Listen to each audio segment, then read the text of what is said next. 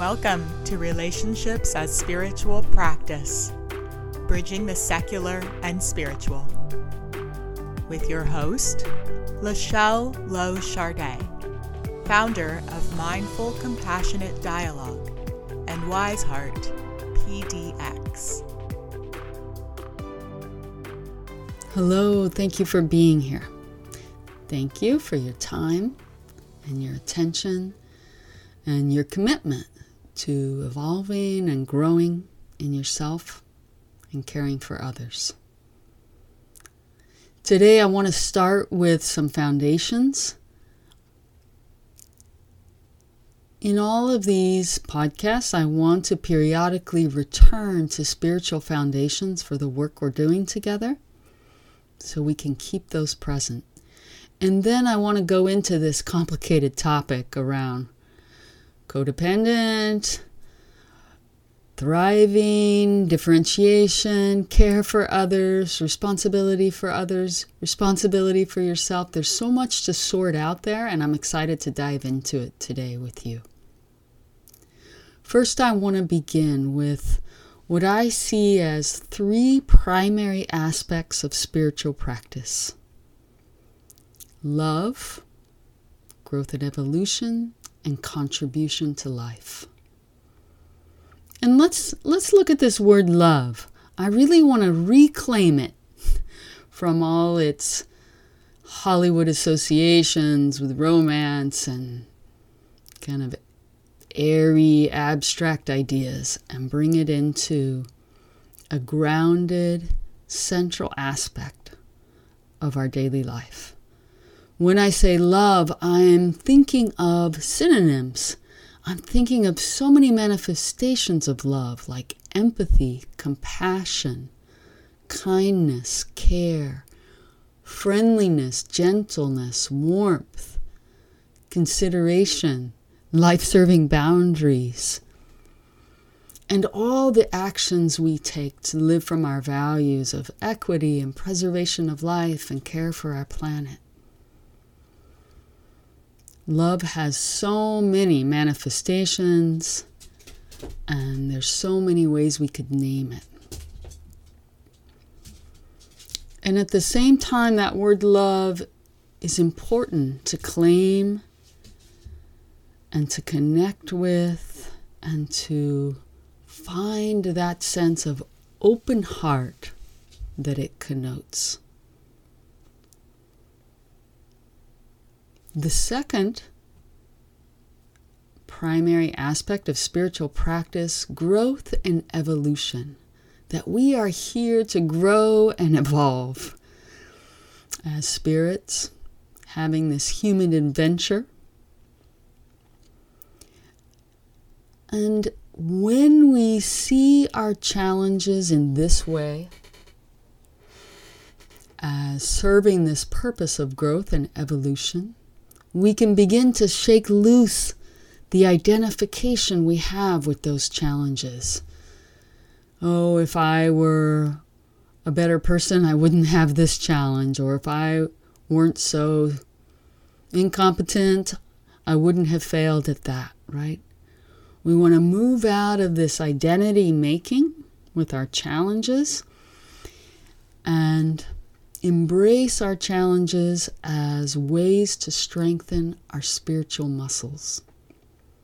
So, for example, if you had some tough reactivity in a given day,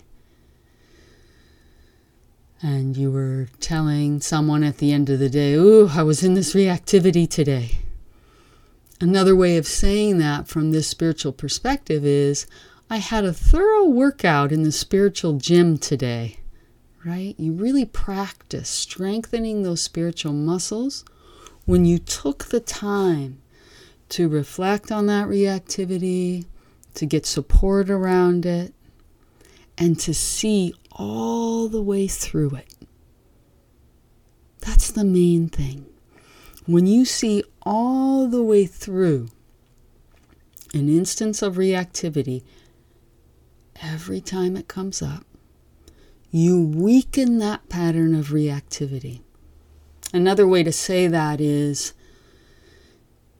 each time you see through reactivity, the next time you are less likely to be fooled by it, to identify with it, to act from it, to be entranced by it. One way to see all the way through reactivity to its bottom is to identify the core limiting belief that we could say kind of it springs from, in a way. This can be hard to do if you're not familiar with core limiting beliefs. Core limiting beliefs basically revolve around those core needs that we talk about in various classes of mind, those needs that correspond to developmental stages, which include basically safety, belonging, support or nourishment, authenticity,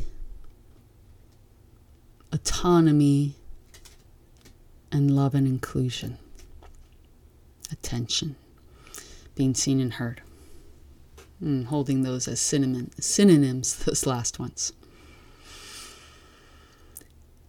So when you're looking for a core limiting belief, it's good to take some time to journal, or if you have an empathy buddy, to just say, hey, I'd like to just let this reactive voice speak with the intention of hearing the pattern of it, hearing the pattern of words, identifying the layers of feelings, the layers of needs, until you get all the way to the bottom of that core need and that core limiting belief.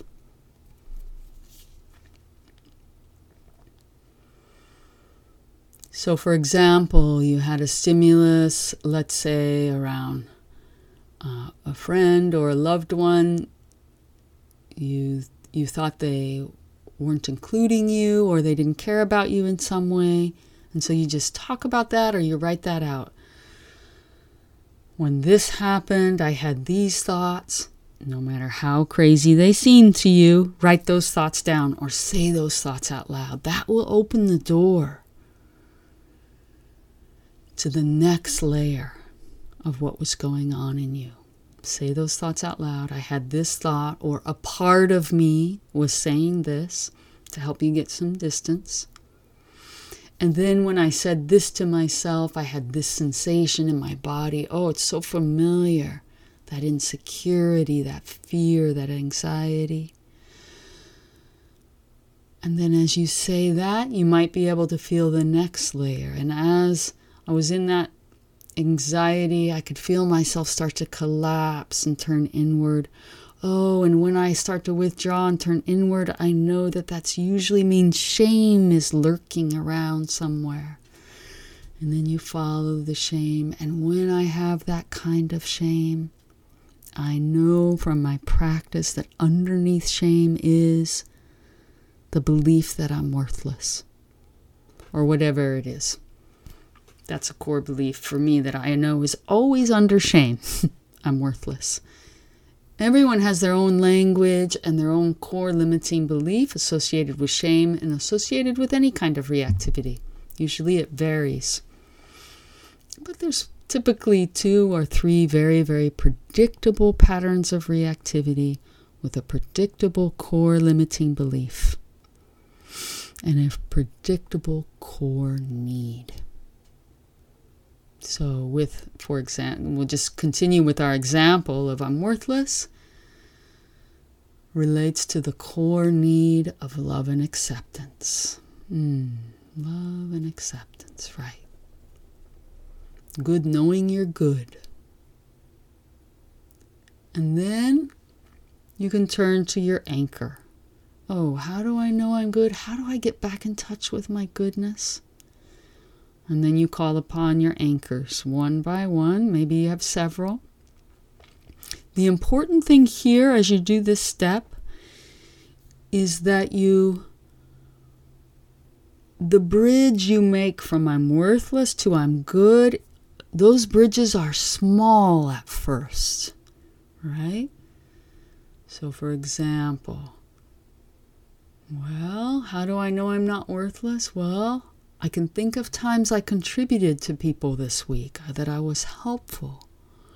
Oh, I can remember someone special in my life looking at me with love and showing me love. I know that I have tremendous love for my animals or the trees around me, and that I am made from the same stuff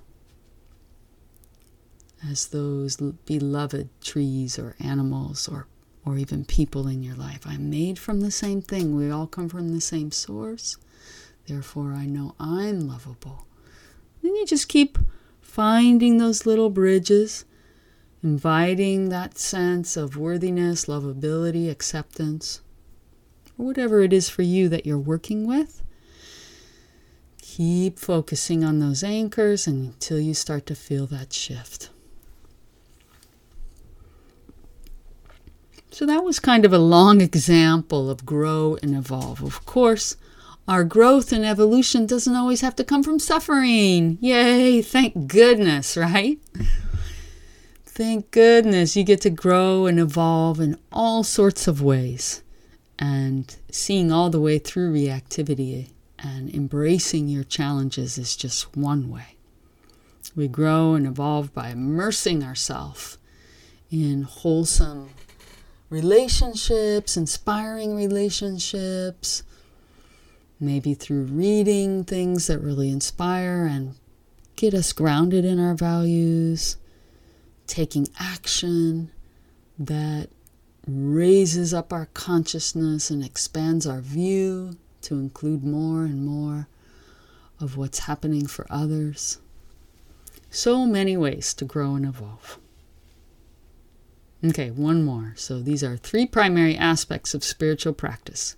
First, we talked about love and its various synonyms and manifestations. Second, growing and evolving.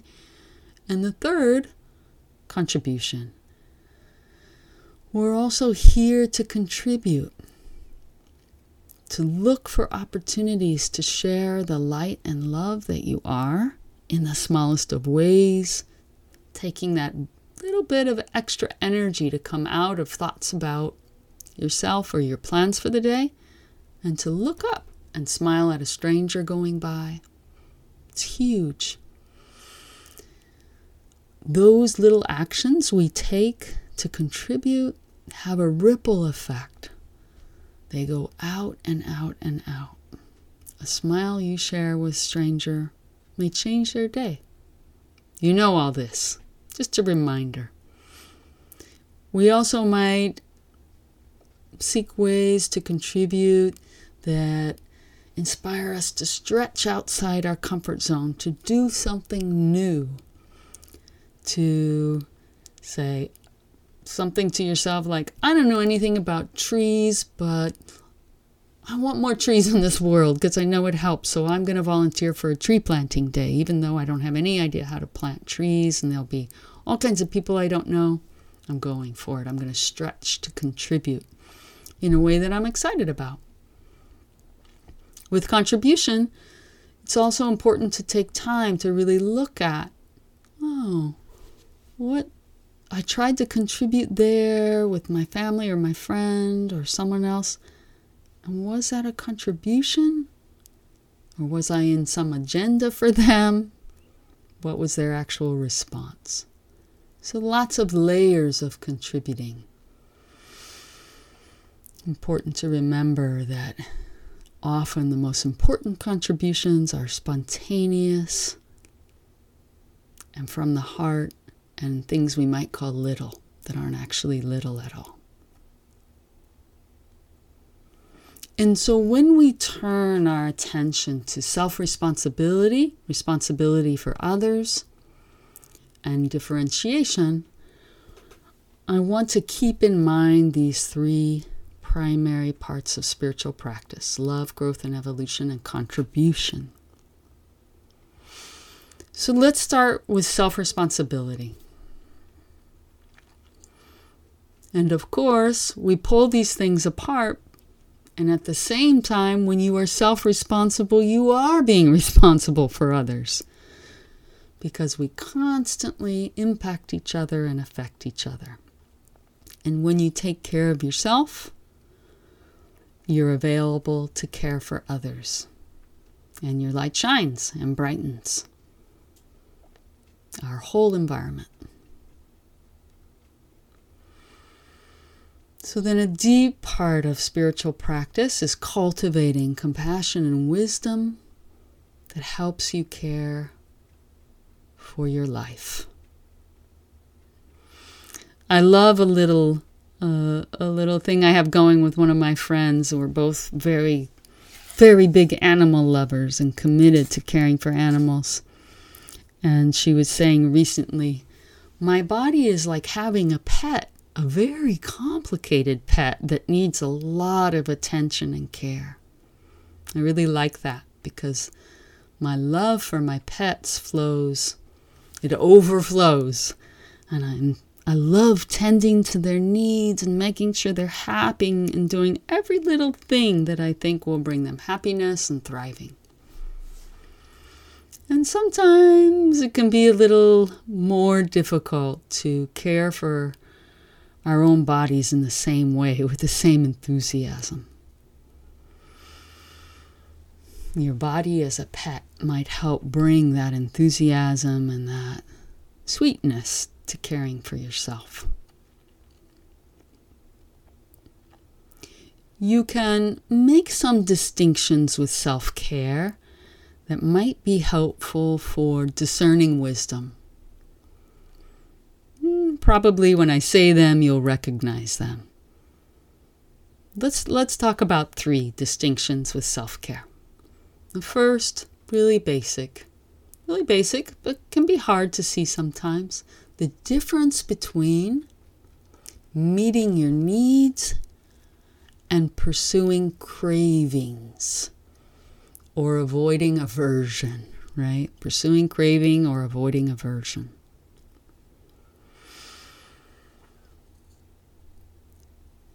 It requires careful attention to your body to understand the difference between craving and aversion versus meeting your needs, and maybe the corollary for aversion would be setting life-serving boundaries.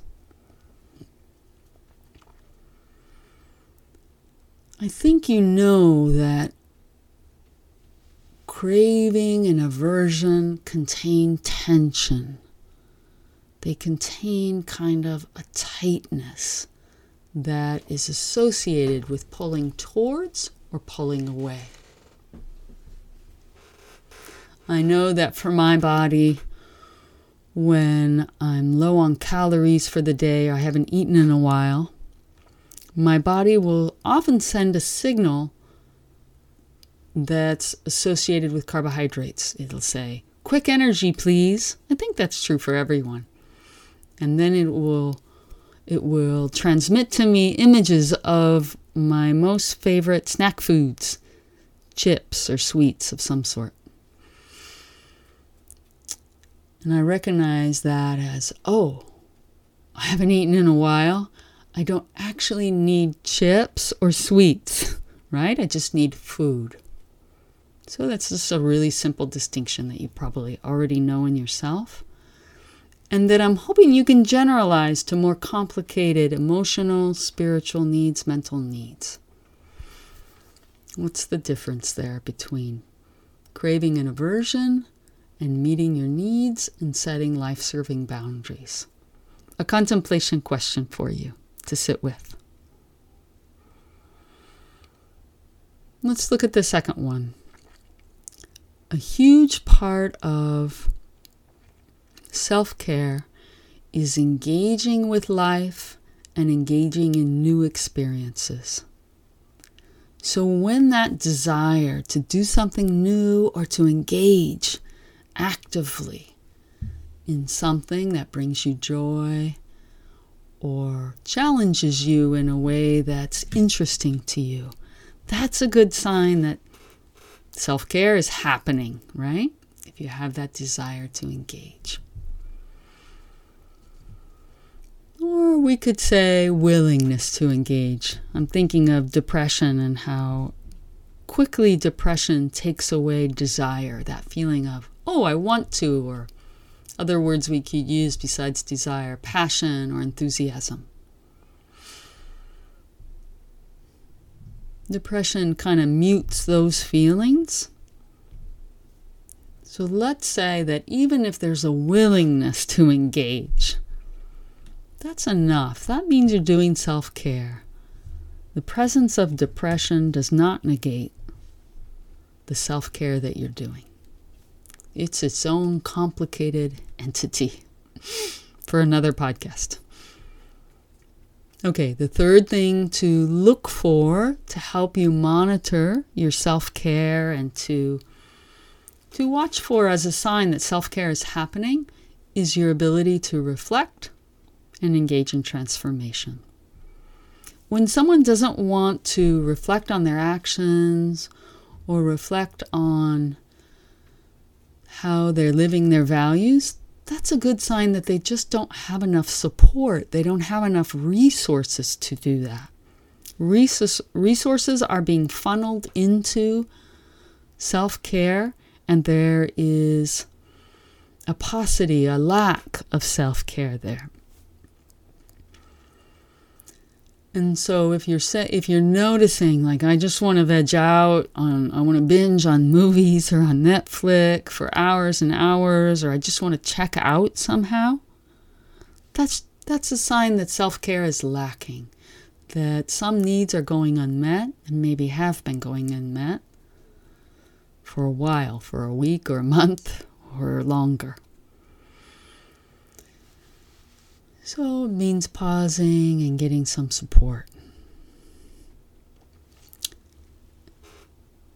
Let's look at one more thing for self-care to consider as you're dedicating yourself to self-care that truly supports your thriving.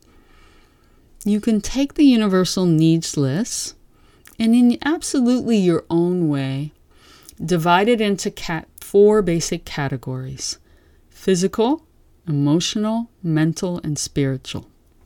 Sometimes I include energetic as a category. Whatever works for you. And sort those needs with these 4 categories. It just makes the needs list shorter, maybe a little less overwhelming as far as looking at self-care.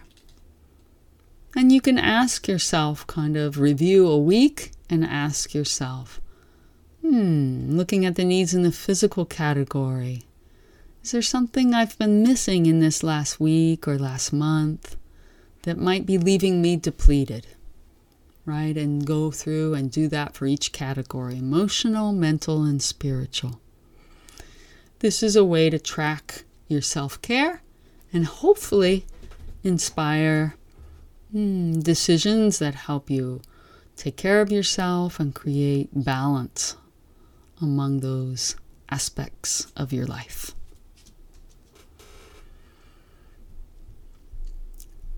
So that's self-care, committing to cultivating compassion and wisdom, discerning the difference between pleasure and needs, monitoring the desire to engage, and the ability to reflect and pursue transformation.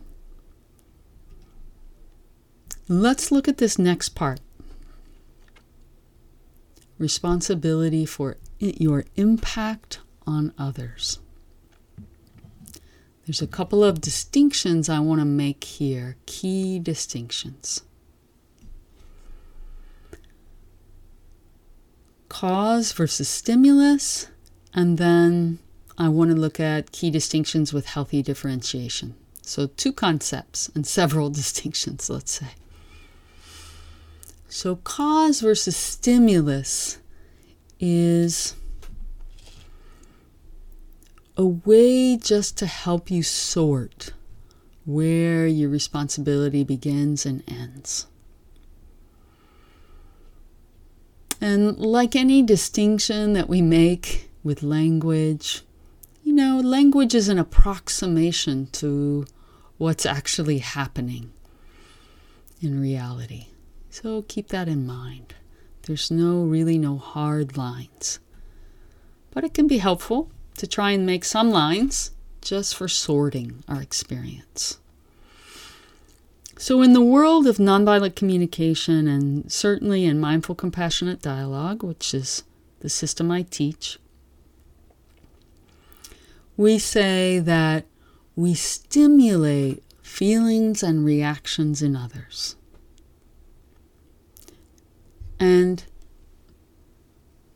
we take responsibility in saying that our actions support the needs of others or don't support, or we say meet or don't meet, or nourish or don't nourish, whatever language works best. And so as we're taking responsibility, we're asking that empowering question, did my behavior support a sense of a need being nourished or cared for or respected in you? Or did it not? Instead of support that need, did it stimulate a sense of threat, or did my action just not meet your need? We have a whole continuum of very concrete things like food and shelter, right? And these needs that are harder to kind of wrap our minds around sometimes, like consideration or care or trust. When we are really grounded in our behavior either meets needs or doesn't meet needs, it's so empowering because from that place, we can take a different action. When I see that my words or my actions didn't meet your need for care, I can get curious. What would have met your need for care in that situation? What could I have done differently that would have been helpful? If we're thinking that we're responsible for someone's feelings, it gets complicated really fast. What do I have to do to get you to feel a certain way? Which needs do I have to meet? What words will make you feel this way or that way? It's an impossible challenge.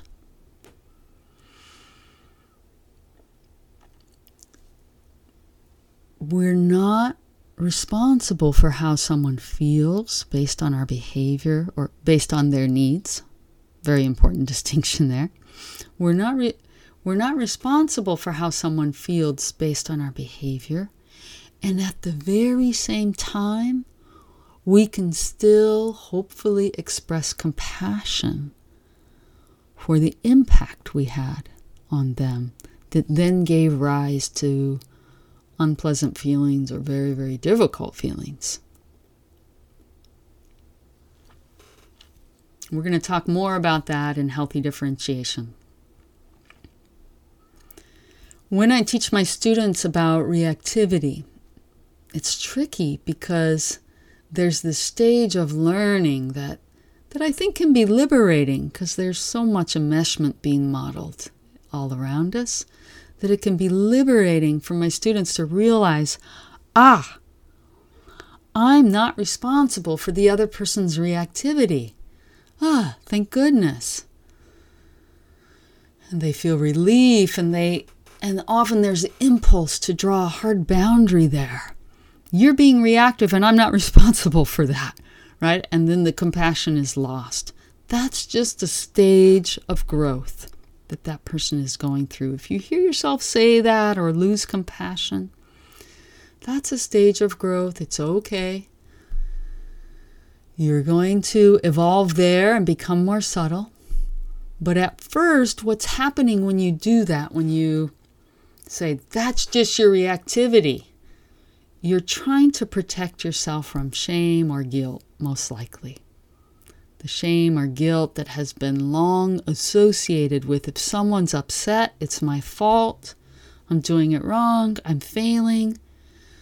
There's fear there, I could be punished, right? It's a spiral of escalating mutual reactivity.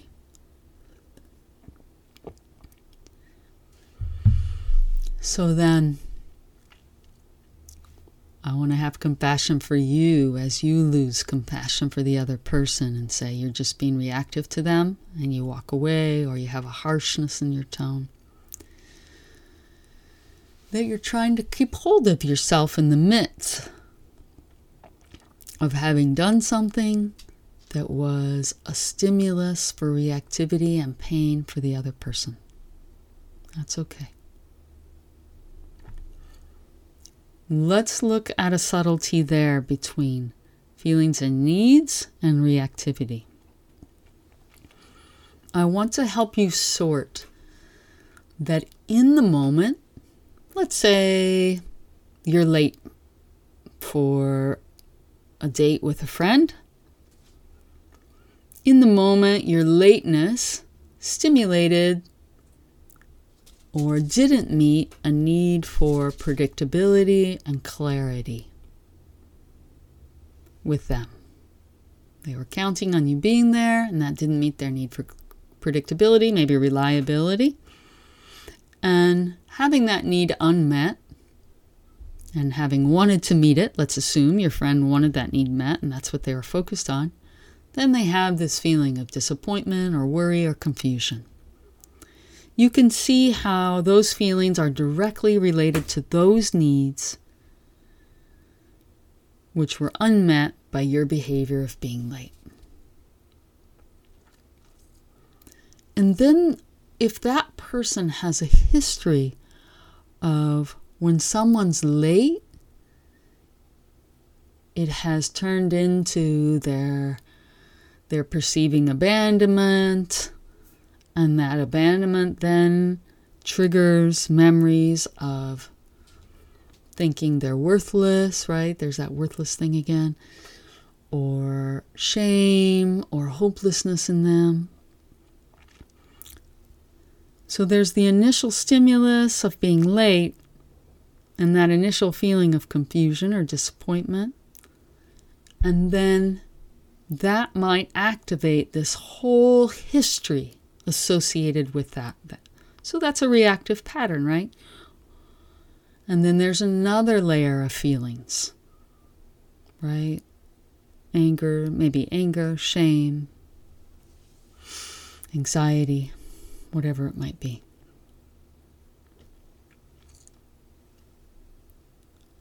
So my dream for you is that you recognize, often that can be the case.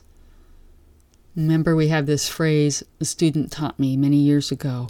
If it's hysterical, it's historical. If the unmet needs of the associated with your action don't seem to match the intensity of feelings, then there might be something else going on there related to that person's past, a reactive pattern. My hope is that you can see, yes, my actions didn't meet this need, and of course there was disappointment in the moment or confusion in the moment. Yes, I want to be responsible for that. Say, I'm sorry that I didn't meet your need for predictability because I want to care for you. And now I see that it has stimulated all these other feelings. And I feel compassion because I know from my own experience how hard reactivity is, how uncomfortable, how painful it is. And I'm not blaming myself for that arising of reactivity. I'm caring for the person without blaming myself. I can stay in compassion. And so that brings us to healthy differentiation. Healthy differentiation is this subtle internal organization, subtle seeing of what's true that allows you to stay grounded in your own goodness and have compassion for the pain or reactivity you may have stimulated for someone else, because you're not lost in your own shame and guilt about being that stimulus, or behaving in a way, better said. So with healthy differentiation, you remember, oh, I'm doing the best I can, and my actions, of course, my actions, my energy, my thoughts, my words constantly impact the people around me. Constantly. It's unavoidable. And you're absolutely always doing the best you can for that impact to be a positive one. So you remember, I'm doing the best I can along with everyone else to love, to grow and evolve, and to contribute. And when you are grounded in that sense of your own goodness, you can have space for both the grief and the regret for the times you don't contribute, the distance, the healthy distance from the other person's reactivity that allows you not to blame and shame, and the compassion for what they're going through. It's hard. I just want to add, that's hard to do. It's a lot. That's what we're all evolving towards in a way, right? One of the many things we're evolving towards. That in a moment when someone's upset with you, how could you be yawning while I'm saying something really tender and you're just yawning really loud too, right in the middle of my vulnerable sharing? How could you do that? So rude. Whew, that's hard to hear in that moment, right? You're just really tired from your long day and you weren't quite ready maybe to hear something vulnerable. You didn't actually have the energy to be present for that person's vulnerable sharing, but you didn't know that before they started sharing. So you couldn't tell them. You weren't quite aware of how tired you were. And so in that moment of fending off shaming inside of you or guilt, you defend. Oh, that's just your reactivity. I'm just yawning. Don't take it so personal, right? And that comes up and we're trying to hold on to ourselves and we lose that compassion for our impact on someone else.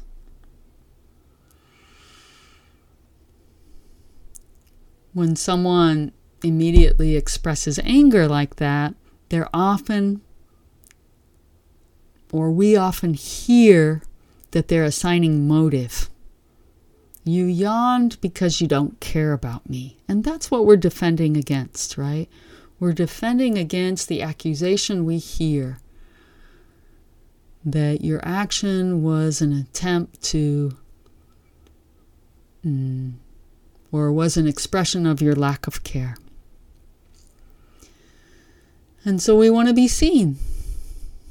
And the tragic strategy for being seen is to defend, or to blame the other person, or to shove them away by telling them that's just their reactivity, or they're taking things too personal, kind of telling them what they should and shouldn't do to help get relief from us, for us. Yeah. We see a lot of that, right? It's modeled. It's okay. It's okay that it happens sometimes. We just keep working our spiritual muscles and remembering, let me come back. My actions meet needs or don't meet needs or nourish needs for others.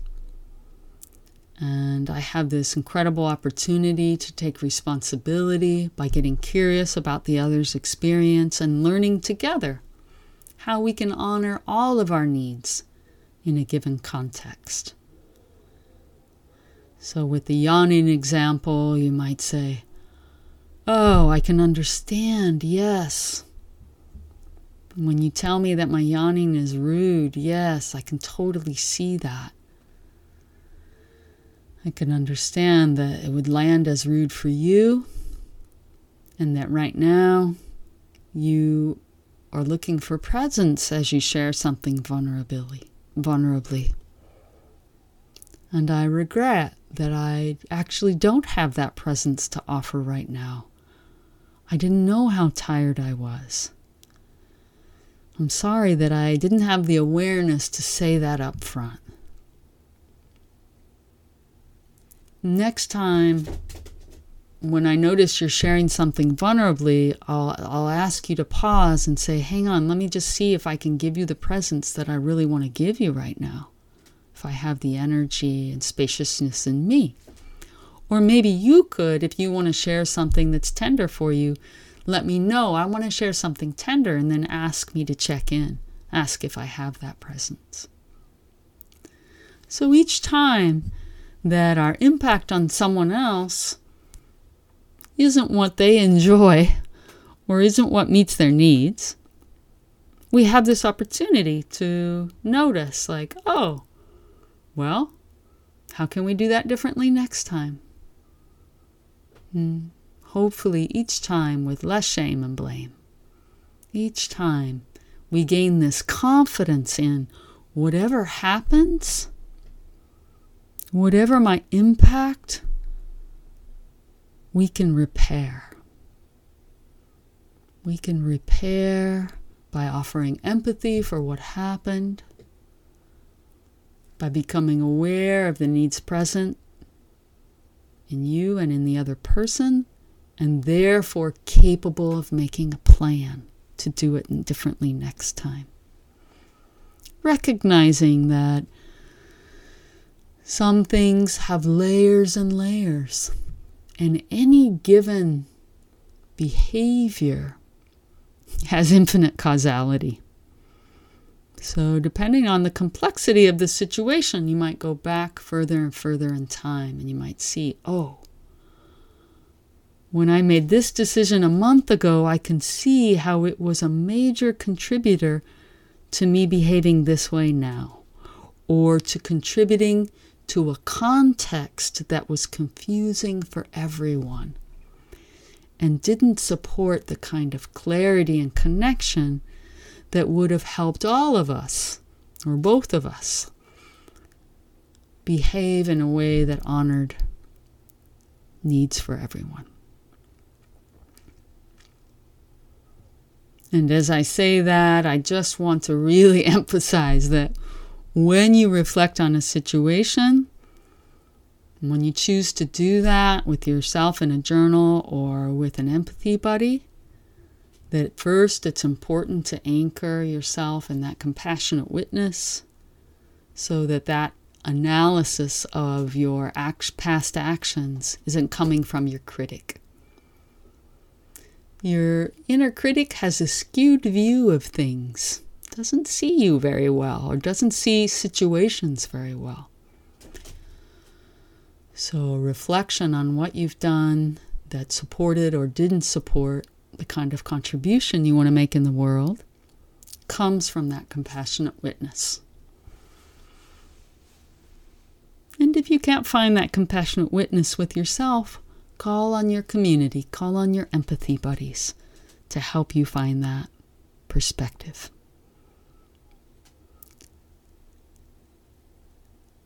Thank you so much for joining me today. I so appreciate your time and attention. I hope you have enjoyed our grounding in 3 aspects of spiritual practice: love, growth, evolution, and contribution. Our overview of self-responsibility, and including those distinctions of pleasure or let's say craving, it's a better word, craving and aversion versus caring for your needs, checking in with the desire to engage with life, checking in with your ability to reflect and engage in transformation, and looking at broad categories of self-care: physical, emotional, mental, spiritual, maybe energetic too. And when thinking about what are you responsible for with others, reflecting on the difference between being a cause and a stimulus, and meeting or not meeting needs, and stimulating or not stimulating particular feelings and reactivity. And with healthy differentiation, grounding in your own goodness, however you do that, and that fundamental perspective that you're always doing the best you can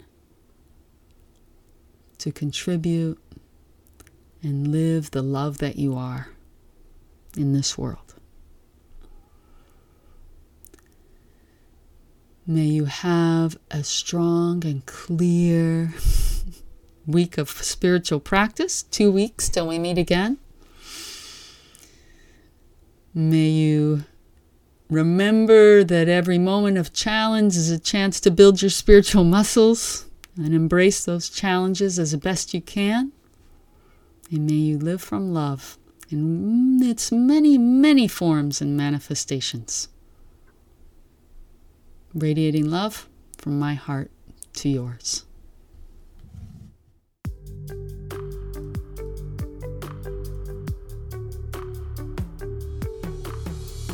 You can find free resources and information about Mindful Compassionate Dialogue, as well as Wise Heart's live offerings and self-paced workshops online at www.wiseheartpdx.org. You can also connect with Wise Heart on Facebook, Instagram, Twitter, and YouTube, or by emailing info@wiseheartpdx.org.